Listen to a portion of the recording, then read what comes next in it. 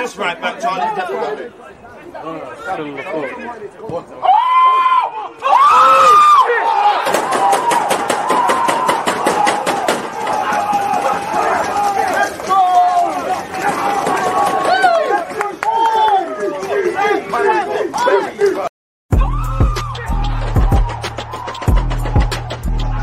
There's always just that active red flag defending. I think it's like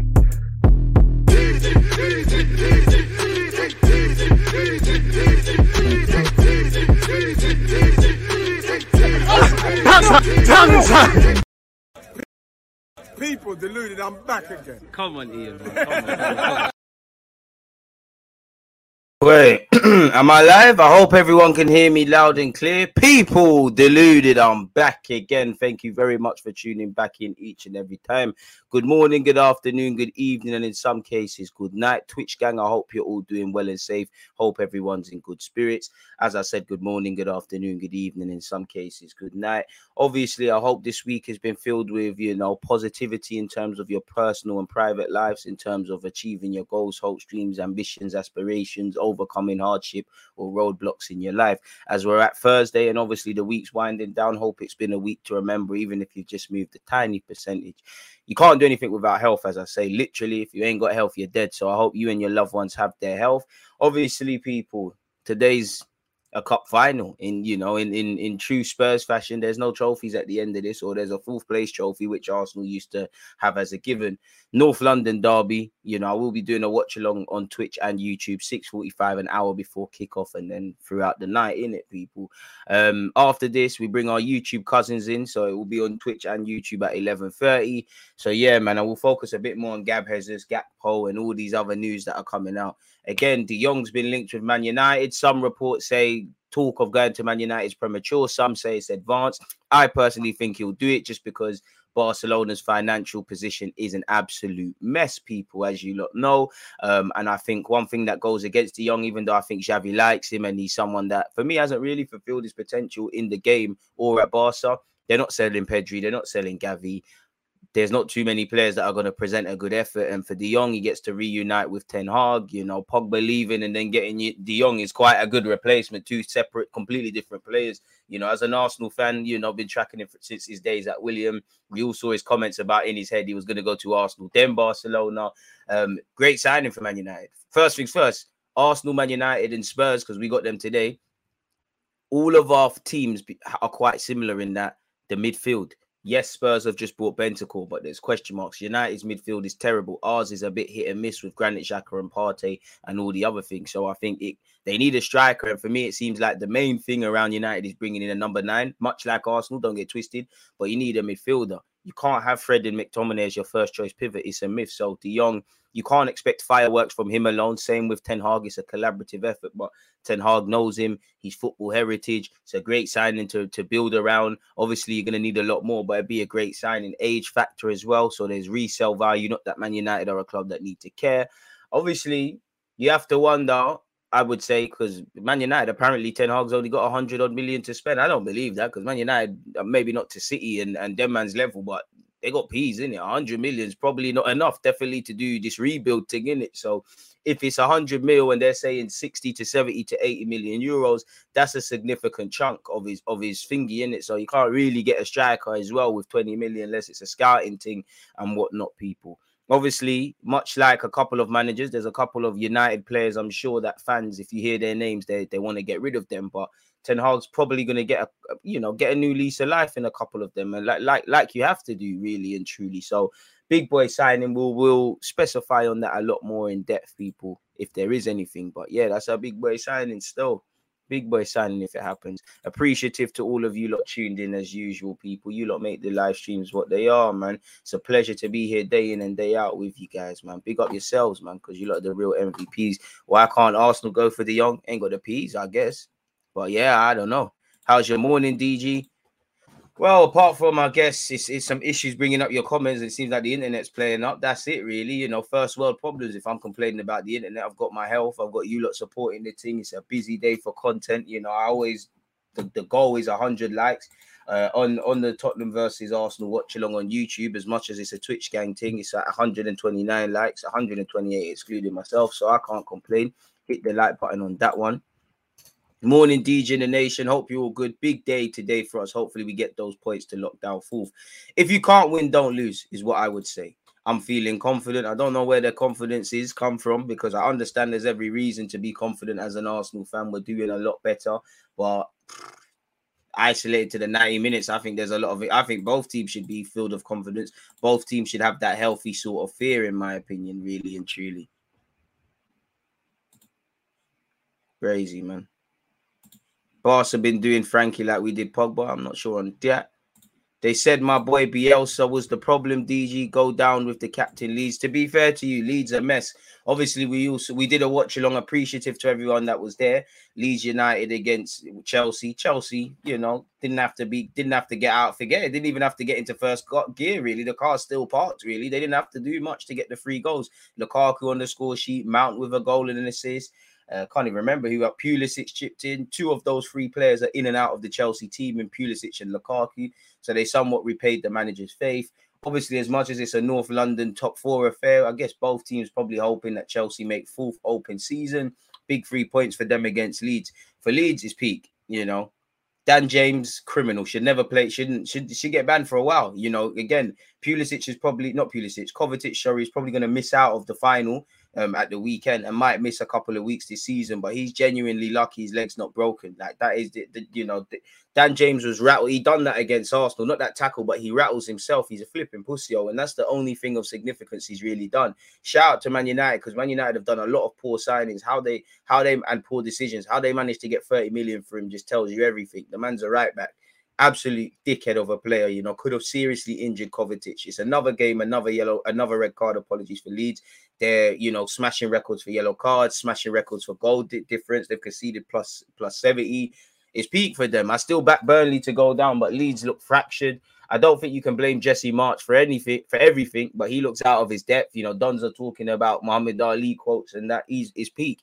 You know, obviously, I see how he would tie into the league structure, but as a manager, he's out of his depth, and I don't know for him in the Championship. Couple of players just doing dumb shit. You know, they lost to Arsenal, they lost to Chelsea. I don't know who Leeds. Well, Leeds have, and I think they got Brighton, Brentford, and someone else. Would you really want to play Brentford and Brighton right now if you're Leeds? It's peak. Probably paying the price for not significantly investing. Just deep. Nobody paid out yesterday's points. I think people, please pay out people them their points, please. We don't do, you know. We don't do them things there, people. Don't think De Jong really solves their DM problem. He doesn't, but, you know, there's 2 problems. They need, you know, Fred should be a rotation option. You get De Jong and someone else. I personally think they're going to end up getting Bissouma. It's just a hunch I've been saying. If Spurs score an early goal, I think that's curtains. To be honest with you, you know, they score a lot of late goals. We don't come from behind too many times. Do you think the 4th place finish could paint a false picture, a bit like Man United last year? Of course. What the fuck? Of course, 100%. 100%. Arsenal should always be... You lot have heard me every year. I say, no matter how poor Arsenal are, you don't miss out on top 4 because, you know, the other teams are massively better than you. It's not like if you're fighting Liverpool and City for the league title and they're massively better than you. It's the battle of incompetence and inconsistencies. It is a false image. In August, we was talking about relegation. You know, we've stumbled in 4th. On one hand, we earned it. You can't, it's much like United in 2nd. As much as I agree with you, they earned it.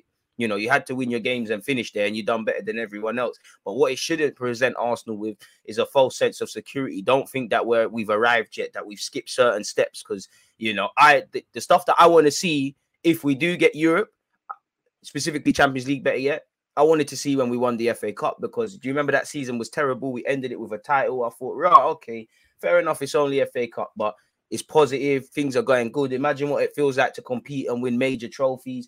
Imagine what it is if everybody backs each other, all aspects of the club, and does things like that. And I want to see that with the Champions League. You know, I want us to sit there and go, if we get Champions League, bloody hell, we were quite fortunate. We earned it. We've done well. There's certain positives that the players and the gaffers done, but we need to fix up. Let's sign certain players. Because other teams are going to strengthen. I don't know what Conte and Spurs are on. United are going to hit back and throw money at things. City and Liverpool are going to pull further away. Chelsea seems like they're getting out of their thing. They're going to do things. It's top 6 and there's only 4 places. So I hope it doesn't present a false sense of security, especially around certain players. You know, I always give the example: if you get promoted from the Championship, take nothing away from every player that helped you get to the Premier League, but there might be a striker that's only a bagsman in the Championship. He can't really help you in that league there. And there's certain people that can't be part of the journey. I do like the togetherness. I do like the spirit. I do like, listen, I like a lot of things that Arteta is doing. Still don't think we're a good enough defensive side, improved defensive side, but we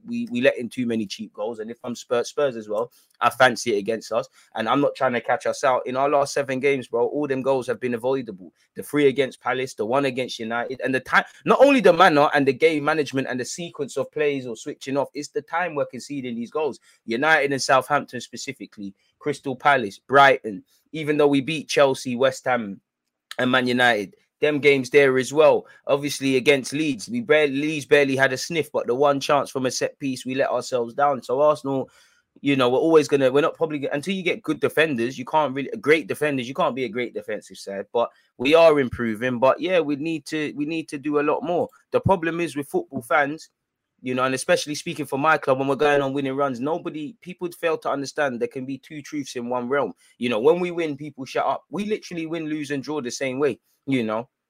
So yeah, it could be a false, it would be a false sort of image, but yeah, and the board might get complacent and think Arteta is, no disrespect to the gaffer, but better than he is, able to do more than he is, where really that should be a time, okay, cool. If you get Champions League, by God's grace, let's get a proper centre mid. Let's get a proper striker. Let's get some certified rotation options, or people that are not arguably rotation options, people that could actually start really, so that when guys get dropped, there's something there. But yeah, man, I want to be in the Champions League. We're not going to do nothing serious. My expectations, provided we did get in the Champions League, are on the floor. I just want you to get out the group stage. I don't want to drop into Europa League or worse. You know, I just want to get out the group stage. But it's Europe's elite competition, and it'll be a good brownie point for Arteta to go with an FA Cup, really, and it will justify his contract, because, and it would, listen, we played some dangerous games. Some things we've done this season are unique to Arsenal in the situation. You know, any other club is going to bring a striker in January or not let people leave. I do like the togetherness that has been the byproduct of letting people go, but yeah, man, we're going to need to stand up to be counted. And as much as I want to win today and stuff, and even I can't lie, I think we're going to lose to Spurs. If you can't win, don't lose. As much as it will be great to secure top 4 at their place and maybe give some young players opportunities and whatnot, and arguably a part of me thinks we're more likely to beat Spurs than we are Newcastle away, don't lose in it, because the scary thing about me, and we need to be able to do this, we can't defend for 90 minutes. We can't attack for 90 minutes. You know, you've seen against even the United game, best example, because I see Jonathan Antonio's there. We packed them in the first half, absolutely moved to them in the first half. Second half was very shaky, very fraudulent, it could have went south for us, you know, and that's been a lot of cases, really and truly. Even if we go back to, we were better defensively, in my opinion, when we played Spurs, but go and look at the Spurs game at the Emirates. We were superb. Aubameyang scored. The Haaland boys in Saka and Smith Rowe did their thing. Partey bossing, Xhaka bossing, Odegaard bossing. Everybody stood up to be counted, right? But if you remember, there was a debatable penalty shout with Kane. Ramsdale with Ben White and Kane. Ramsdale's had to make a big save. They scored a sloppy goal where Tomiyasu and Saka switching off. I remember Brian Gill set it up. So there are things that we need to be careful of, people. We can't go be naive. And as much as I want to hit fire with fire and go out there and try and move to them and start fast, I think that's what I want to see, because when we started fast against Spurs, we caught them cold. When we started fast against United, we caught them cold. When we started fast, a mistake, and it changed the game. Against Chelsea, we started fast. We can't afford to settle. But the same way, I do think we need to be resolute defending. I haven't been impressed with our high line, especially against Leeds where they were untested. You play a high line, you leave gaps. Son, Kane, Kulusevski are laughing. You know, if you play a low block and be a rigid unit to break down, Spurs kind of struggle with that. There's not too many players, you know, literally. And our man management and game management hasn't been good enough. It has to be today, you know. You lot have pulled back your season and got into a fantastic opportunity. In the grand scheme of things, if we don't get top 4, all right, top 6, we can build with it, in it, really and truly. We can maneuver, we can learn what we need to learn, and we can move forward. But don't let yourselves down. You lot have found yourself in a great opportunity. You know, you haven't done the typical Arsenal thing of crumbling in in January and so on and so forth. You've got to May.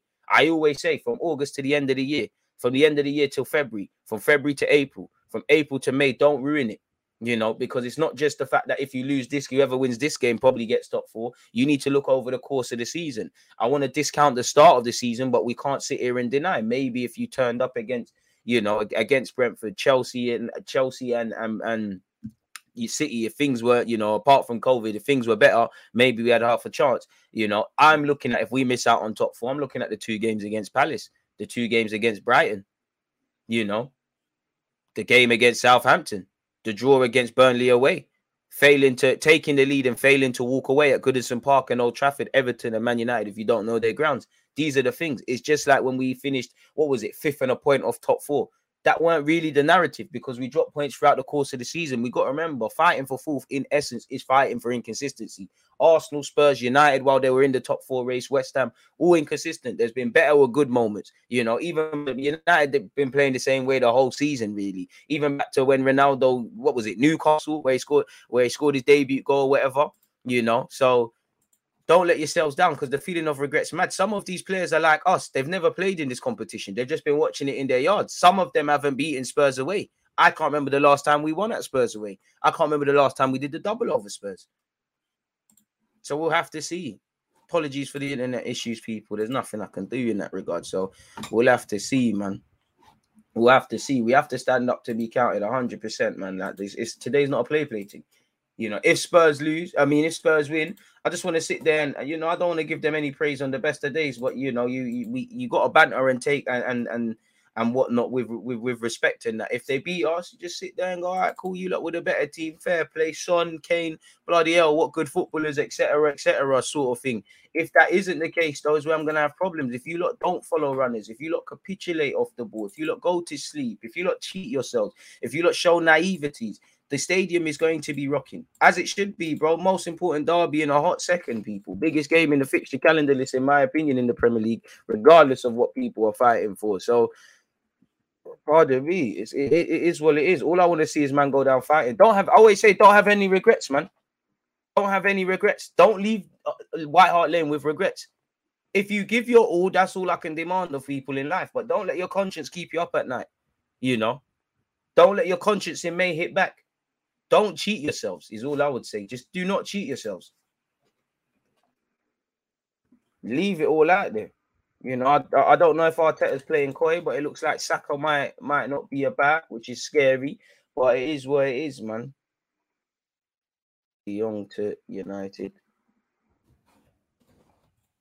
I think you man are putting way too much pressure on yourselves. Yes, beating us would be great banter. Great for banter / Champions League, but even a draw tonight, the powers is still in your hands. Match Spurs' results, so you can still qualify. Riley, I can't lie. I don't feel like I know you anymore. I thought you was a United or Arsenal fan. I didn't know you was a spud. Guess you never know, people, innit? I'm looking at you very funny. Proper wolf in sheep's clothing. What are you saying? You're building up a Rico case against me. You're right, though. Even me, because when I look at it, when I look at it, you could still do it. Like, I hear you, you know. I admittedly, I'm more normally level-headed, but I'm getting thrown into this, you know, the talking points. It's a cup final, whoever wins or loses, this and that. I just don't, as much as people banter Spurs, myself included, about being Spursy, I can't see them dropping points on Sunday against Burnley. I can, but I can't. And who else they got after that? I can't. Norwich, I can't. Like, Norwich are gone. Like, I can't. You're right, though. You know, it would be Arsenal to lose today and somehow still get it done. But yeah, man, I'd take a point. As much as I wanna win and stuff, I think we need to calm it down. You're right, though, man. You're right. But I can't lie. As I always say, yeah, to the players as well. Play the game. Play the game. Don't play the occasion for both sets of players. When you start thinking about Champions League, if the first goal's conceded or you score the first, or what it means for the fans and stuff. Play the game. Feed off the fans and you just play the game. I know Spurs are going to get a penalty. I know Son's going to take a tumble. We know what's going to happen. I just don't, because me, with my limited knowledge, I just don't want to see the counter-attack because it's set up for that, you know. It is what it is, man. And for me, if we miss out on top 4, then obviously it's a building experience for the young players and things like that. But then I have to put, as much as I'm fond of Arteta, I have to put a stain next to your name, because if you can't see top 4 through to, I don't know when it became a legit talking point of Arsenal getting top 4 in that. But yeah, since it's become that till now, if you can't see that through to the end, then if we do get in the Champions League, I can't expect you to get to the latter rounds and things like that and all comps. And if ever, if any universe, if we were ever in a Premier League title race, I really have confidence that you lot can see it through to the end. It's the business end, man. Riley said, yeah, I got scammed into this Spurs supporting BS. I probably didn't know that, man. I'm definitely looking at you funny, man, but love for that, man. Are you North London, lad? Or is it just a family thing? You just had to throw up that one day, man. Hoping for the best, expecting the worst. Trust. That sort of mentality will serve you well in this life, man. I can't lie, I don't think we win tonight. The best I'm hoping for is a draw. We all know the problems and positives. We need to do a lot more. Fourth place is Bandulu, but I don't care. All I want to see is progression from the board and manager also. Trust. Them Leeds players are me. The only Rafinha is the best of the lot. Even that, you know, Rafinha doing hella defending yesterday, to be fair with you. Even, I'm a big Calvin Phillips fan. Like, I always describe him as a tigerish midfielder. He was moving like one pussycat yesterday, man. He's second. Fair enough, discount a bit because he's coming back from injury. But he's second best all over the park. He's not really fighting. A lot of them, you know, Dan James a prick. A lot of their players can't fight, won't fight, don't know how to fight. A lot of them players are succumbing to the inevitable and doing the woe is me. Some men are trying to fight. You know, I know Llorente was an idiot for what ended up with Lukaku scoring, but I think he did all right. I think Cooper tried a thing. You know, I think the young players, Bay and Gerhard and all them guys there, they're out of their depth, but they tried a thing. But Leeds are just meaty, concede too many goals, don't score enough, not been helped by injuries and whatnot. Yeah, man, it's peak. And ultimately sacked Bielsa for nothing. I'm not going to say sacked Bielsa for nothing, but maybe it was too late. Maybe they brought in the wrong Don. I don't know. Maybe they brought in Jesse March with thingy, championship football in mind. Even that, Dan James got a new haircut for that shit haircut as well. Looks like his mum put a bowl on that. If you never got the Ryan Giggs cosign, on my life, you shouldn't be a footballer. You should be working in the Leeds hospitality. On my life, you should be serving gravy and chips. You are shit. Big up United for getting 30 million for that dud. You should be a right back, man. Welsh tax. If you didn't play for Wales, you would not be a professional footballer. On my life, I see better Sunday League players than Dan James. Paceman, there's no point having pace if you ain't got a brain. Anyways, big up my guy Brushy. What's good, DG? Just saw the title of the show. Don't pay attention to this De Jong stuff. This Romero guy also reported that Barca might be interested in Maguire. I've never seen Arsenal play Champions League. I can't lie, I'm desperate. I don't even mind saying. You're cool with, how old are you? I didn't see Arsenal play Champions League. See how we're getting, see how Arsenal we need to pattern up, man. Arsenal fans are getting rubbed out. Don't be surprised if City move for De Jong because they'll run properly and move with a plan. To be fair, he'd be a boy. I would want to play. I'd rather want to play for United over City just as a club, but I'd want to play for Pep over Ten Hag and things like that. You know, it's the Pep Guardiola factor and what City are doing, man. The heritage could attract De Jong, but again, I don't know if it's true. But if City coming for De Jong, it's Bandulu, man. If Saka's not fit, surely free at the back, not enough firepower. Charles.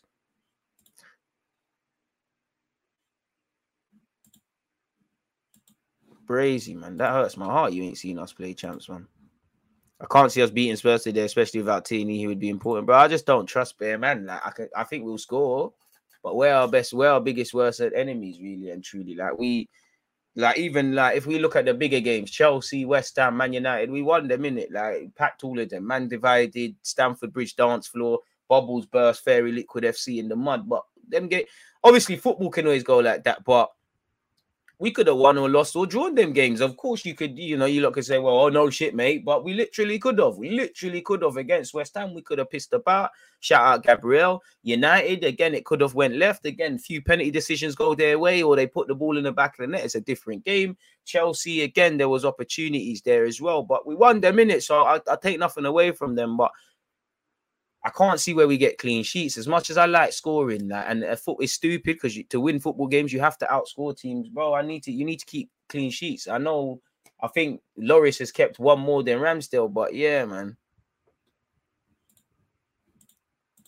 you have to. I mean, if it's Emerson Royal against Tavares, for me, it's just the runs. It's just the phases of play. Arsenal's the sort of team where, I don't know, Tavares might make a mistake at left back, but if you watch the whole sequence, it could have been prevented way before that. Like maybe someone could have followed a runner, someone's let a marker go too easily, somebody's missed a 50-50. It's the transition. And I just think Conte's taken 4 points off Liverpool and City in it. I ain't seen Arteta do that. we talk about playing well against City. We lost. You know, we lost. Spurs have taken 6 points of City, specifically Conte's taken 4 in it off the 2 big boys. And I just think clearly he's a better tactician than Arteta. There's nothing wrong with that, saying that. He's earned that in it. And I just think, I'm not going to lie, when Arteta bucks these sort of guys, sometimes I think he struggles, you know. I think he underestimates, you can't afford to underestimate it now, but I do think he underestimates even the Graham Potter.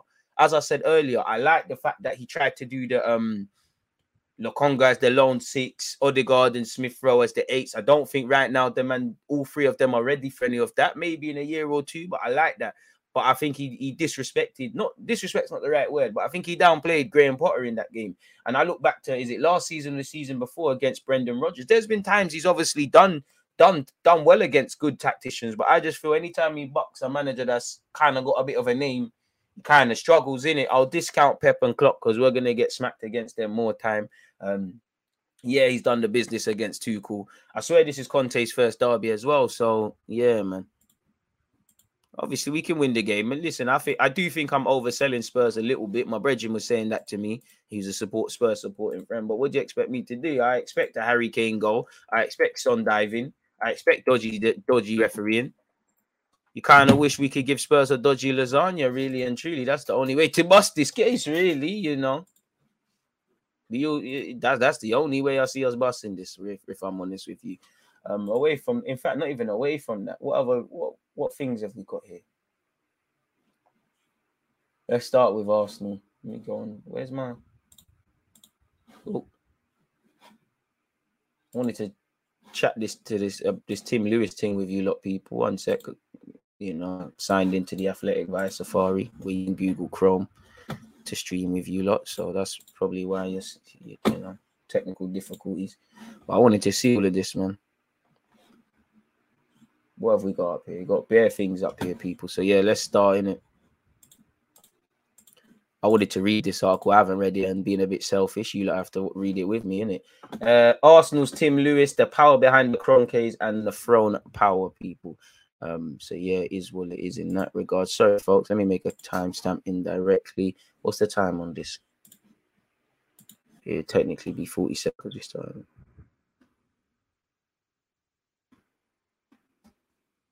So, folks, now we're good to go. Now we're good to go. I'm being a bit selfish. Some Perignon come through today. Spurs, Chester United fans twerking for Spurs. I hear it. I'm more worried about Newcastle and Everton. Those are the most important games, bro.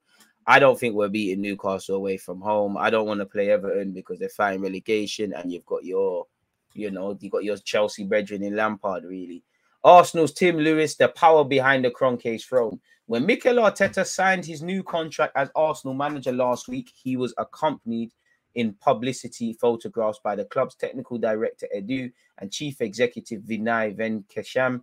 But there's another man, someone instrumental in striking of that deal, who remains conspicuous by his absence, board member Tim Lewis. In the months leading up to Friday's announcement, Lewis was a key figure in the dialogue surrounding the nature and terms of the contract. We know he was personally appointed by the Kroenkes. Long story short, I interpret him as the eyes and ears. He's a fellow American don who is going to bother staying in London and, you know, be a little bit of a snitch. Who's that guy in that cartoon Recess, man? Randall. He's one of them.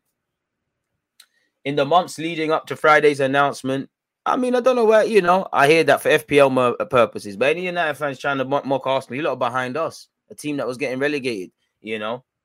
Arsenal have only spent 3 more days less out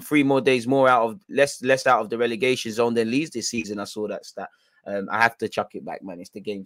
But yeah, man, since joining the board in the summer of 2020, he's approaching 2 years. Lewis has forged a strong relationship with Arteta and is a periodic visitor to the Spaniard's office. So this shows that Arteta, for obvious reasons, even more so, is loved by those above him. And this is why I think he gets to veto Edu and that. Really, if it came to it, clearly, you know, they'll clip Edu ahead of Arteta. He has a professional relationship with the Kroenke family, Arsenal owners, that extends back 15 years, so is uniquely positioned as a central fulcrum between some of the most powerful figures at the club. And yet, to most Arsenal fans, Lewis remains something of a mystery. It's striking, for example, that such an influential person doesn't even have a Wikipedia page. A corporate lawyer by trade specializing in mergers and acquisitions, Lewis was appointed to the board to help conduct a financial review in the wake of the COVID virus. Since then, his role has naturally extended into other areas of the North London institution. And that coincided, obviously, with a lot of job cuts and things going on. This is Tim Lewis, Josh Kroenke, and Vinay, if you didn't know, or not necessarily an Arsenal fan. Lewis has a long-standing association with the club and comes from a family of Arsenal supporters. Yeah, right. His directors in the game dismiss him simply as the lawyer or the fan, but within the walls of the Highbury House, the club's head office, he's regarded as a bare words there, innit? Bare sick words. I can't even pronounce that, bare things, and when required, ruthless. Some close to the club even speculate that Lewis could be Arsenal's next chairman. As a teenager, I thought he was American, fair play, you're not. As a teenager, Lewis's father took him to meet some staff at BP who told the young Tim that the fuel industry giant chief executive officer was qualified as both an accountant and a lawyer. So yeah, he was, he's born into a certain class. Lewis noted that and was determined to pursue the law. Later quipping the mathematics with something requiring hard graft. After graduating from Oxford Uni in 1984, Lewis attended the College of Law before embarking on a career as a corporate lawyer. Since 2010, he has been a partner at London-based international law firm Clifford Chance. Blah blah blah. He's saying all these things he's done. He's helped with some serious stuff in the UK. The London Eye, Madden Tussauds. He's worked in some serious business, man. Rochelle fool, man. In April 2021, Kroenke became Arsenal's majority shareholder by purchasing Fisman's remaining shares, RIP, shortly before he passed away. He also bought out Lady Nina Bracewell Smith. Again, you lot sold us up the river. And those several other Arsenal directors. Speaking to the Times that month, Lewis explained that the most taxing aspect of a takeover was the necessary discretion. Confidentiality is a challenge in any mergers and acquisitions project. The club is so newsworthy, however, that the challenge was taken to a new level. We need to operate with a very few number of people involved. This is the man Kroenke's had to trust. Asked whether he considered Kroenke's acquisition as a good thing for the club, Lewis was emphatic. My family are all regulars at the Emirates. My view, Danny Fitzman, a lifelong knowledgeable and passionate fan, sold to Kroenke. That says it all. Whatever that means. Kroenke's purchases took his total sharings to 66.6, with the vast majority of the remaining shares held by Usmanov. Lewis became a key figure in the role, which played out between KSE and Usmanov's red and white holdings. When the Russian brought a complaint to the takeover panel, Lewis represented KSE in the case. In 2018, as you know, Usmanov, and we might have dodged a bullet, finally agreed to sell his stake. Once again, Lewis worked alongside Clifford Chance, an MA partner, to obviously get the deal done. An 11-year project had concluded with Kroenke's offer document stating that the proposed deal would result in the opening of a new chapter in the club's history of the club and bringing in 100% private ownership, which in turn would bring the benefits of a single owner being better able to move quickly in terms of obviously the club strategy and ambitions. People, much of that takeover documentation, The Athletic understands, was overseen by Tim Lewis. After working closely on the Arsenal acquisition for more than a decade, Lewis was a trusted advisor to the Kroenke family. He had a direct line to Stan, the father, and would spend time on the phone discussing share transfers. Their relationship was professional rather than personal, but it was clear he was part of a close circle. How much is this? Oh, we're almost at the end, people. Okay, calm, because this is, I hate the jargon The Athletic does, man. There's nothing really of note here, people. Like, scrolling all the way down. Sorry. Over time, Lewis's responsibilities extended beyond the acquisition. He had become very familiar with Arsenal's corporate makeup and had a thorough understanding of the complex financial arrangements that were part of being a public company with multiple shareholders. Before Kroenke secured 100% ownership, Lewis explored possible ways to unlock financing. He was involved in the preparation of annual general meetings, writing scripts and advising the top table on what they could and couldn't say. So he's even extended to PR. Through that, he became familiar with Arsenal board members. He occasionally appeared in the director's box at games and as a guest of the Kroenkes. Despite being a fan of the club, those who encountered him don't remember him behaving as a, whatever that says. He remains professional in this, man. It seems like a rich sort of guy, man. You know, his family's been born into wealth. He's seasoned to get older, isn't it? I'm sure he'd rather do fox hunting. He was a hard-nosed corporate lawyer advising Stan. Recall someone who made his acquaintance. Stan clearly trusted him and still does. He was capable as a lawyer of giving Stan some difficult messages at times while remaining calm, measured, and very straight, acting as a good lawyer should. Fair play. It should not be a great surprise then that with Arsenal reeling from financial implications of the pandemic, the Kroenkes turned to Lewis to help steer them through an economically perilous period. He was appointed as a non-executive director to both Arsenal Holdings Limited and Arsenal Football Club PLC last year and immediately set out an audit people. And as you saw, there was job cuts. So yeah, people. There is an associating cost for that. Arsenal's latest financial results noted that, you know, that just, I know what the word means. It means P's for directors, more than doubled from basically 500,000 to 1.1 million. Those higher fees reflected the increased involvement of board members. I don't believe in calling man lord. So Harris and particularly Lewis in running of the club, as the report puts it, included in the above amount of fees paid to Harris Ventures Limited. Fucking hell, but you see how these don't stay. This is a lesson. You see how these don't stay, you know, because they'll register as self-employed, then have a business. Certain piece goes through the limited company, certain piece goes to them as self-employed. Then stuff gets written off as tax relief. You know, these lot got P's, so they probably got a business registered in the Isle of Man and stuff. These lot are brazy. Like, this is brazy. Harris Ventures Limited, in respect of services provided by Harris of Peckham and fees paid to Clifford Chance LLP in respect of the services by T.J. Lewis. It means peas, bro. Peas tick. Can't pronounce that though. Lewis's impact, was felt almost immediately. A notice posted to the London Stock Exchange 1 week after his appointment revealed that Arsenal would be restructuring their remaining stadium debt of 144 million by way of a substantial loan from KSE. This freed Arsenal up from their need to keep back 36 million in bondholders' debt service reserve and dramatically improve cash flow at the club.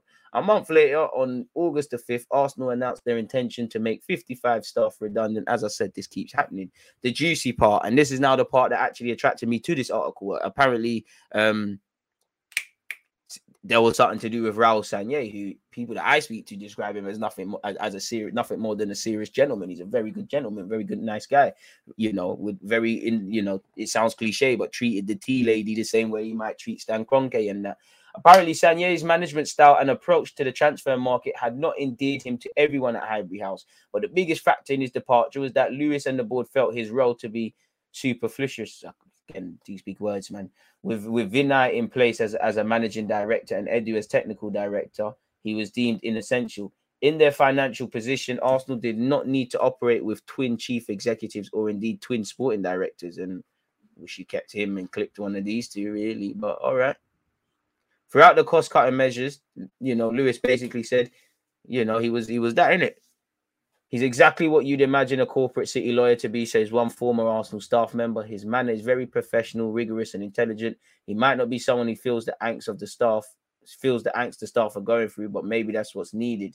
It's been a testing period for Arsenal, one that has dented the morale of staff, as it is to be expected in any company undergoing redundancies. They've recently enlisted the help of a consultancy firm, People Made, to embark what sources call top-to-bottom cultural review of the club. There's hope now that the club have turned the corner and the worst is behind them. The board now consists of Lewis, Stan Kroenke, his 41-year-old son Josh, and Mr. Harris. I don't call man lord. The only lord's the one upstairs, bro. I don't care about these man-made given titles, but you know, lord to me. At 79, Harris is typically characterized as part of the old school, but over the last 12 months, the former chairman of UK chain Carpetright has taken a more pronounced role in overseeing corporate aspects of the business as well as staff structure. Lewis's influence, meanwhile, continues to grow, with Josh Kroenke also a semi-regular presence in North London. Board members arguably have more proactive and long story short, I'm getting bored of this, but yeah, man, again, there's less is more. Everyone's going to have more things to do. One of Lewis's responsibilities is representing the club at the Arsenal advisory board meetings where fan representatives engage directly with board members and executives on key strategy issues. In these meetings, the extent of this involvement in club affairs becomes clear. If you ask about shares being made available to Arsenal fans again, you get Tim Lewis answering, says Tim Payton of the Arsenal Supporters Trust. If you ask about loans from KSC or Barclays or Deutsche Bank, whatever it is, Deutsche Bank, whatever it is, that's German based. Tim Lewis answers. If you ask about key votes in the Premier League, Tim Lewis answers. Questions directed at Josh Kroenke, we'll see Lewis step in. This is arguably what you'd expect from a board member with his expertise, but it's, you know, it basically says everything. He was hired for legal things. He's got a good relationship with Arteta. Same way Arteta's thing is growing, his thing is growing as well. Pause. Definitely. So yeah. Some attest that Lewis now runs Arsenal. It's easy to see how they might arrive at that conclusion. His proximity to the Kroenkes and indeed Arteta make him a pivotal figure at the club. Not everyone has direct access to those three individuals. Arsenal say, however, that the truth is more complex and more collaborative. Vinay leads a team of executives as CEO operating beneath that four-strong board. The makeup of the board is subject to some debate. Arsenal are represented at that level by 4 white males, half of them comfortably in the 70s. I mean, what do you expect? That's football, you know? I had to, bro. Had to. You know the ones there. Had to. What do you expect? Football's, you know, it's run by white individuals, like white males, like the status quo. It's run by that. As I always say, you look at Arsenal on the football field, historically, we could sit here and name many diverse players. You start talking about coaches, physios, directors. It doesn't reflect the diversity of the fan base all over the world or North London, but such is life. But again, you know, when you don't own anything, this is why, you know, if we own football clubs, things might happen. But of course, it's that, you know, things aren't going to change, you know, really and truly. So yeah, man, this is all just BS, people. Lewis, however, will likely be a fixture for some time to come. His involvement at the club would appear to be a good thing. And apparently they've long called for more board oversight, and he appears to be providing. An engaged, active board is vital, and there's clearly nothing ceremonial about the function of the current quartet. The question, of course, will be whether Lewis is there to further Arsenal's agenda or that of the Kroenkes, or both, because Kroenkes own the club, so everything is reflecting on the owner. Whether that's quite the same thing. Could he one day assume the role of chairman? The post has been vacant since Keswick stepped down 2 years ago this month. At the time, Arsenal's position was that as a private company, they do not need a new one. Under company legislation, they are only obliged to nominate a single director. With the club now fully under the control of the Kroenkes, the chairman position was deemed obsolete. Attitudes towards that seem to be softening, though, and it's not inconceivable that Lewis could inherit the post.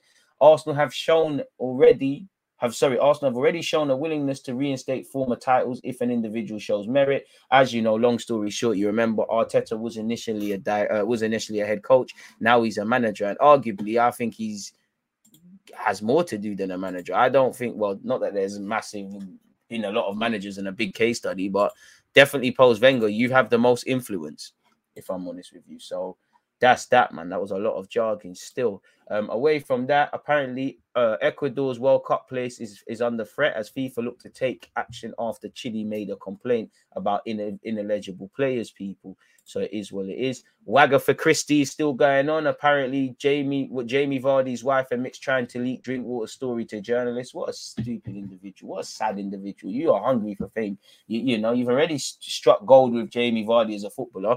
Every media event Jamie Vardy does, she's in every picture. You're desperate to be Victoria Beckham. Get some talent first. You know, and we all know the Wag wars is crazy, man. And again, she even tried to sell stories on Mahrez and that. Disgusting individual, but birds of a feather flock together. I remember certain videos about Jamie Vardy surfacing where he's calling certain people slurs, flipping guns. But anyways, apparently Kovacic is unlikely to be fit for the FA Cup final due to the ankle injury he sustained. He did try to play on. Tuchel, long story short, said, "I'm not a doctor, and we need to wait for examinations, but it's very likely. It is very likely he can play. It's very likely he can play. It's absolutely very bad news for us." I don't know if they got the quotes right there. If he misses, I'm very disappointed because he was a clear starter. You look at the quality today with Jorginho and him in the midfield. When we played 11 versus 11, it was a strong start. A shout out to Kevin De Bruyne scoring 4 goals and doing the Haaland celebration as they battered Wolves as well, people. Apparently, the FA are exploring minting its own NFT collection. And to be fair to you, the amount of footage that these lot technically own the rights to, it probably makes sense for them. if I'm completely honest with you, to do all of that. Shout out to Manchester United's under 18s as they, you know, Garnacho scored a double as they beat Nottingham Forest to win the FA Youth Cup, class of 2022. Crystal Palace hope to sign Conor Gallagher from Chelsea this summer. It's probably a myth. He's probably got his heart set on breaking through into the Chelsea side, people. But their chairman, Steve Parish, has said that they want him. I think he got Player of the Year. Connor's future and decision lies not with us, but with him and Chelsea. They're the people that have to decide. Once they decide with what their choice is, they know where we are and what we want. We're not going to pretend any different, but we've got to respect them as a football club because he's their player. At the end of the season, he goes back to Chelsea and they'll make their decision based on that. We'll be there. And if everyone thinks it might be right for him to come back, then we'd love it. If it doesn't, we wish him all the best. So, yeah, man, it is what it is. I think he'll at least stay for the first 6 months at Chelsea. But will that cost you a potential World Cup place? I don't know. Apparently, Guillaume Balaguer has said how Arteta has led Arsenal to the brink of Champions League after a 6-year absence. You know, you don't get brownie points for leading us to the brink, but okay. One of the things Mikel Arteta has done while in charge of Arsenal is plant an olive tree in the grounds outside his office. He bought it not just as a reflection of his ideal football culture, but also as a metaphor for Arsenal Football Club. While the fruit and leaves are the showpiece of the tree, the top players, if you like, they are no more vital to it flourishing than the branches that hold them and the roots that grow beneath it. True. For Arteta, I mean, I hear all of this, but this is all Mighty Duck stuff. For Arteta, those roots are people who help the first team flourish and embody the core values that will make the club bigger and richer, such as respect, humility, a willingness to suffer, and a no-blame culture. Without those roots, the top of the tree would rather wither and die. In April, after a run of 3 defeats against Crystal Palace, Brighton and Southampton, Arteta held a team meeting around that olive tree where he talked them through this philosophy, which is great management. It might well be a coincidence, but Arsenal have won 4 straight games since that meeting, and a win against Tottenham on Thursday would allow us to qualify for the Champions League for the first time since 2015-16, as everybody and their nan knows. Okay, can we get into the thick of this, really? Because this sounds great. Really, you know, this does it really does sound great. Exactly. It's kumbaya stuff, man. I love it. I hear it, but like, what's going on there? Apparently, Manchester United's Cristiano Ronaldo has been named April's Player of the Month. People have just seen it on Sky Sports. But back to this. The injuries Arteta, now 40, suffered at the end of his playing career made him think long and hard about his profession. He would spend up to 12 hours a day attached to scanners, speaking to doctors, being treated by physios and so on. This is great, but he tried everything he could to recover, a battle he was destined to lose, and gradually he had to accept his playing time was coming to an end. He has never forgotten that something he loved so dearly was taken away from him, and a feeling that still drives him. The same kind of thing in why I think Wilshere will become a manager, and a good one. We all know he's got a good career. We all know, listen, what he's done in his career prior to now, in his playing career, is a bit irrelevant. His career is has also been touched by managers like David Moyes at Everton and Arsene Wenger at Arsenal. He later drew on that experience to build a working relationship with Pep Guardiola, spending plenty of their time together on the Manchester City coaching staff, asking questions in his quest to improve.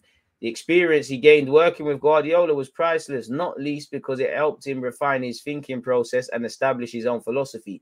He's always been a student of the game, and after looking deeply into the Premier League, now understands every aspect of it, from the interaction needed with the media, referee and fans, to knowing all about other teams. In the last year of his coaching apprenticeship at City, still on one at Arsenal, he knew he was ready to take on a big job. He was interviewed by Arsenal before they appointed Unai Emery in 2018, while we all know Newcastle and Lyon have been interested in him. Style-wise, he is similar to his mentor Guardiola, waiting to see all of this, a lot more along the lines of the Premier League Pep circa 2020 rather than Pep of Barca and Bayern Munich. But in terms of his leadership, he's totally different to his great friend and former colleague. We'll get into that. Having been an assistant, one of his primary aims on joining Arsenal was to make sure he had the right coaching staff around him. Arriving with him was assistant manager Steve Round, who brought with him a wealth of experience from working at clubs including Everton, Manchester United, Derby and Aston Villa. There was also Albert Stevenberg, Earpod, who's quite good, who obviously has worked with Wales, Genk, and done other and been with Man United as well. He chose them because he trusted them to ask the right questions, to have similar expectations, the same standards and integrity, and the necessary understanding of leadership tactics and game plans that could help Arsenal to win at this level. And big up the coaching stuff because they clearly have helped. Big up the set piece Donny as well. we've got an individual coach who just works with individually coaching players. When I look at Saka, Smith Rowe, Martinelli, etc., I have to wonder how much has gone into that. So shout the coaching staff. They also had to ask themselves whether they had the synergy with Arteta that would help him succeed at the start of his coaching journey. The answer was positive, and they all came to North London to win. But first came the necessary step of changing the culture of the club that has not qualified for the Champions League since Wenger was in charge. What is Arteta like to work with? I mean, we already know he's a meticulous planner. He's someone that his door's always open, and I like all this stuff, but I want to know everything new, bro. Working with Arteta on a daily basis is never going to be easy because he expects from those around him the kind of energy, passion, and drive he expects from himself. I love that. Most days he arrives at the training ground at around 8 a.m. and he ensures everyone is on their toes from the very start. I've heard people compare him to their favorite school teacher, someone whose expectations can be intimidating, but similarly someone who you are genuinely fond of and who you know you can bring the very best out of you. Reminds me of my coach, Darren, and that's what you need. You know, there's a very fine line between being their friend and coach. You know, Klopp's best example. He finds the balance right. He is a friend. He looks like a favorite uncle in that. But if he was your friend, Klopp wouldn't have achieved what he has at Liverpool and et cetera, people. So I like that. And at the end of the day, football is no different from the working environment. If they, you know, if you're at school or college or in the work, if you enjoy the people you're around or you enjoy being around your manager and stuff, you're going to look forward to work. How many of you, I've had prick managers in my life. He's a dickhead. I'm not in football for sure, but I'm talking about real life. You don't want to go there. It's a negative environment. You might just go there because you think you wait. How many times you wake up like, bro, if this guy says something to me, I'm gonna tell him about himself. So you go there on an anti-team, you're not speaking to prevent that. Likewise, if you got the banter in that, it's calm. And one thing I know I like about Arteta is it looks like he knows how to chat to certain people. Like how you might interact with Pepe and Saka and Tierney might be all completely different. How you get the best out of them. Like I'm a person that if I rate you as a manager, you can shout at me. I've always been shout out Darren because he's the reason I see football the way I see. Darren Marshall, very, very good gaffer. You could shout at me. Certain man can't shout at me, but he could shout at me. There's certain players he will tell you he couldn't shout. They will crumble. They'll start crying. They might need an arm around them or they might meet them with friction. So arguably, more than tactics and all of that in this day and age, I'm exaggerating a bit, but being a people's person, because again, player power is at its highest level. You know, back in the days, a player stumps his feet. That's it. One player can now say, I don't want to play anymore. He gets in the head of others. Next thing you know, it's a revolt. You're gone. Ultimately, Emre suffered because he lost the players. And obviously, bums on seats, man. So, yeah, it is what it is. Working, you know, it is what it is, people. That's what you need. He is non-stop. Driven ball of energy, but also fundamentally a man of compassion, a caring person with a natural sense of justice, and someone whose main aim is to seek happiness and harmony in the dressing room. That is, I'll give him that. That's what I see. It means he has to build and design a group that can create that required dynamic. That meant players like Mustafi, Ozil, Kolasinac, and most recently Aubameyang were never going to last too long with Arteta at the helm. Let's not act like Arteta didn't give Aubameyang a new deal. So you can't, with all of this and him being meticulous, he had to considered everything. When he came in, he gave Aubameyang the deal, and then something's happened. So what's going on there? I'm not sure with that. In fact, I remember Arteta's comments where he actually admitted to prejudging Aubameyang before he knew him. So yeah, once he makes his mind up about the way he wants to go, he is unmovable. The pressure on all fronts for him to make peace with Ozil was as pointless as it was remorseless. Once he decided the German was surplus to requirements, a football decision based on his performance and attitude, his judgment was backed by the board and the German stay at the club was over. And that's cool. But one day it's going to be one of the first names on the team sheet. It's very easy when someone's out of form or someone's ruined or you're at a team where you haven't, let's be honest, Arteta, as much as he's doing well, it can only get better from Arsenal because he's got a job that he wasn't necessarily qualified for. He's jumped in at the deep end. He's had to deal with a lot off the field. He's had to, you know, he's got his own way, really. He's got the unwavering support of the board. It's not always going to be like that. At any club, he's not going to be at Arsenal for the rest of his career. He's 40. You know? It's crazy, man. It's absolutely crazy. It's absolutely crazy. So it is what it is. So I'm a fan of honesty. I do think, you know, there's either negative articles or to a point where it's just toxically positive, you know. And again, do I really want to praise a manager for building a new, you know, we haven't got top four. Can I, as much as I admire Arteta, surely it comes with the territory. I always give the example, you lot praise me for being consistent on YouTube and Twitch. I appreciate that. But that comes with the territory. You know, can I really praise you for finding a tactical fit, building a new sort of mentality around the ground? you don't praise Klopp or Pep for it. You didn't praise Wenger or Thingy for it. And I know it being a bit harsh, but it comes with the territory, really and truly. How he set about making a first impression. In his first club-wide meetings at Arsenal, Arteta spoke to the first team and all the staff about how lucky and privileged he was to have been given one of the greatest jobs have been given one of the great jobs in football at one of its top clubs in one of the greatest cities of the world. Privilege, privilege and unconscious bias is something that went for him as well. But the fine words came with a caveat. Namely, that while they should all enjoy every privileged minute they had, they were all still going to have to work hard and to suffer, but they should enjoy the work hard that lay ahead. It is said that one of Wenger's obsessions was loyalty to all those around him, which in the end made it difficult for him to implement much needed changes. Also, everything went through him. And in a modern club, that is no longer an efficient way to run things. True, Arteta is much more ruthless than Wenger. I mean, come on. It might appear that, but how do you quantify that? Like, I know you can't quantify that. I know Wenger was seen as doing everything beautiful, but he was here for 20-odd years. There's no way Arteta can say he's more ruthless. Why? Because he tore up contracts. I hear it, maybe I'm looking a bit too deeply, but I mean, what are we talking about, really? Wenger said no to giving Ozil a new deal. Wenger said no to giving Alexis a new deal. Wenger gave his previous comments about Aubameyang's new deal. I don't know, man.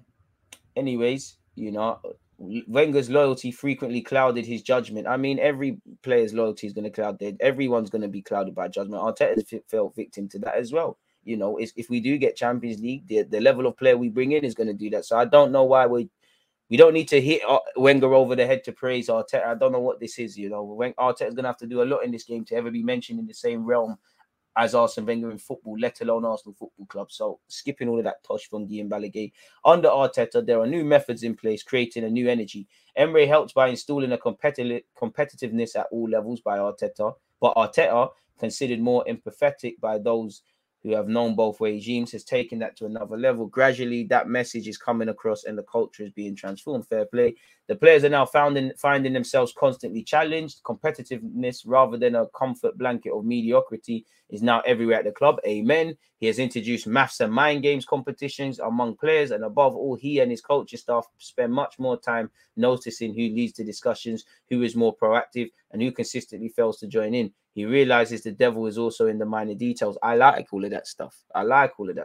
Facts.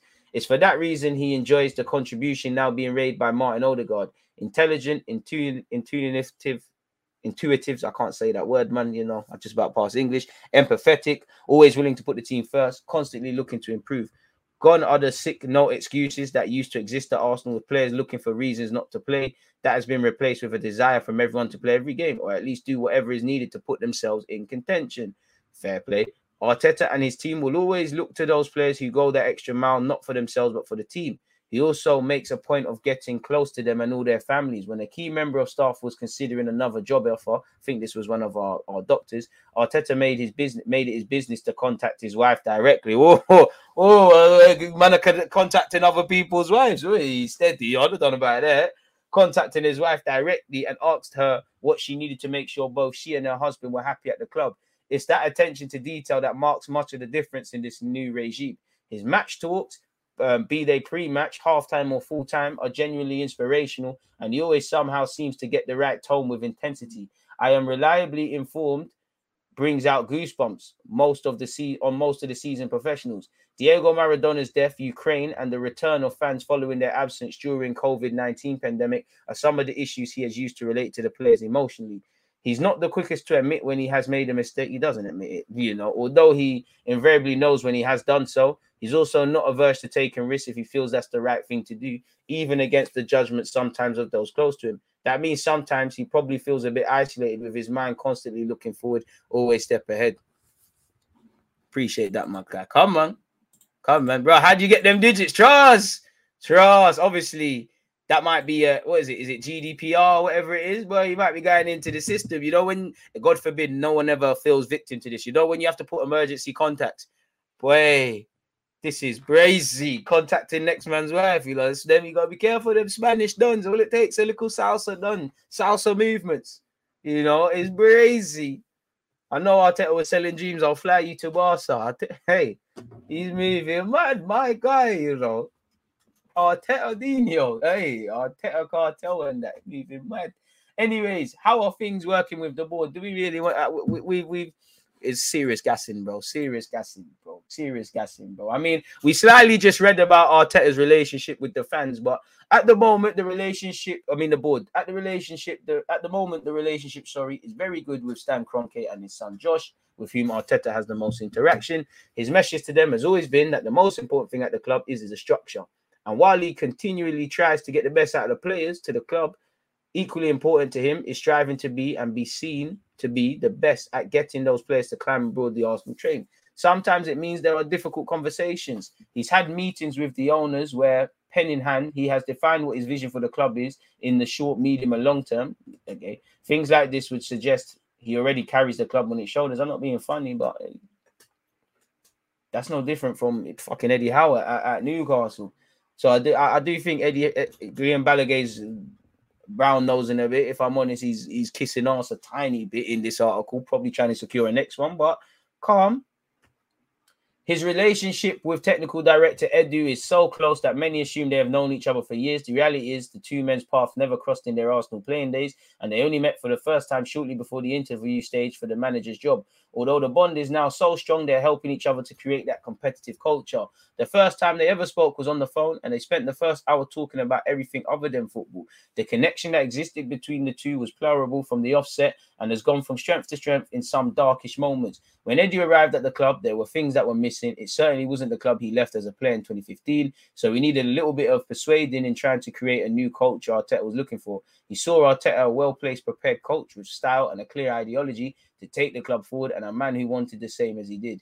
Edu also knew it would take a while to put in place that style and structure, and Arteta knows it's still a work in progress and that he has to build it day in, day out. The Spaniard is not averse to taking advice from those in power at the club and even from those around him, but he is fundamentally his own man, as you should be, one who knows his own mind and is definitely not for turning. He is well aware the buck stops with him.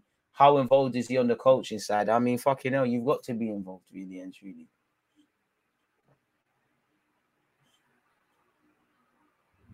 I don't really want to, like, come on now, like, you should be involved, bro. You should be involved. To say it shocked Arteta would be an understatement, although he dealt with it by telling the players he was going to go home and take a long, hard look at himself, then try to work out what the mistakes were. He told them it would make him suffer and that if he was prepared to do it, then he expects his players to be big enough to do the same. He realizes he can only pick 11 starters and 3 subs per game. Really? And to that end, he goes out of his way to connect with those players who do not make the cut for big games, emphasizing to them that this is not personal and stressing just how important and integral a part that they are playing in the whole project. Blah, blah, blah. How is he away from the pitch and the training ground? Arteta is not renowned for being a joker, and his way of thanking people and getting closer to them is to spend time with him. He's not totally divorced from the from the British sense of humor, but prefers to build relationships via events like barbecues and other informal gatherings. You're like me, man. Have a little drink, mate. He frequently invites his friends and colleagues to his house to break bread and display his culinary skills. I heard barbecues. Willian signed on a deal, opened up a new restaurant in London. We paid him to leave the club. Crazy. Many clubs take their teams to places like Dubai during international breaks, but not all of them do, as Arsenal did recently, and take all the families with them. It was a chance for the manager to show his more relaxed side, surrounded by his nearest and dearest. If there's a bereavement at the club where, God's grace, no one in listening to this, or Arsenal or any club, has to deal with any bereavements anytime soon, he always sends flowers. He always celebrates Christmas, which includes giving away huge ham legs. Stuff a lot, man, eating ham and that. But yeah, that's what you should be doing. That's what you should do. If you want to create harmony, you need to connect with people off the field. But how many of you played for Sunday League teams where you might play for a Sunday League team where you don't really know them, but it's calm? But you play for a team where some of you have been bros for years, like away from the field. So it's a different sort of connection and things like that. So yeah, man, it's calm. His family is his rock, especially his best friend and wife. His wife ain't his best friend. That's just what us man them say. To gas the galley, come on, that's not his best friend. Who has temporarily parked her professional career as a model and actress to help her husband settle in his new professional role. Nah, tell her to go do that. Model and actress. You that, Arteta. And you're still messaging next man's wife. My man. moving crazy. He's also a frequent visitor to the home of Edu. The Brazilian has become someone he can turn to during the most difficult and trying times. As at the beginning of the season, fundamentally, everyone at the club, including Edu, recognizes how good of a coach he is, blah, blah, blah. He realizes his own limitations and knows perhaps he needs to address such things as his behavior on the touchline or an excess of meetings and the length of them. But much of it is caused by the fact he's so intense. Nah, man, keep the meetings, keep the intensity on the touchline. Don't change none of that. Arsenal have kept faith in him, but still, we don't know if we're getting top 4. That's brazy, man. That was brazy in all aspects. Apologies for any internet connectivity issues we experienced there, people, but flipping hell. Brazy one, really. Brazy. They're gassing him. Which is cool, but yeah, man. That was just unnecessary breading, if I'm honest with you. Like, Ian Ballagay, bloody hell, man. Talk about kissing ass, paws, and deep throating. That's what you're doing. But yeah, man, on that note, though, people, I'm going live at 11:30. That's going to be on Twitch. That's in 9 minutes. I'm just well aware of the time. I'm going to try and reset my internet quick, so I'm going to keep it moving in that regards, people. One love to everybody who's been commenting. Don't forget, 11:30 and then 6:45 today for Arsenal versus Spurs, Spurs versus Arsenal. That will be on YouTube and Twitch, people. 100%. So, yeah, man, it is what it is. But before that, this is what I'm saying. Yes, Arsenal is a business, but what your best success will always come from performing and winning on the pitch, not focusing on other brands of revenue, building the club brand like fuck Spurs are doing. I hear that. But I think it goes hand in hand, man. You pattern up on the field, then you make more money, you know? You pattern up off the field, then you achieve stuff. He's coming to the theatre. Total Football is coming to the theatre. Whilst you man got Xhaka. Fair play, you know, that's cool. What did you achieve by that? All right. That's another person to get packed by Xhaka. Ask De Gea about him. Anyways, away from that. People, I'll be back at 11:30. You always use that active red flag, defending.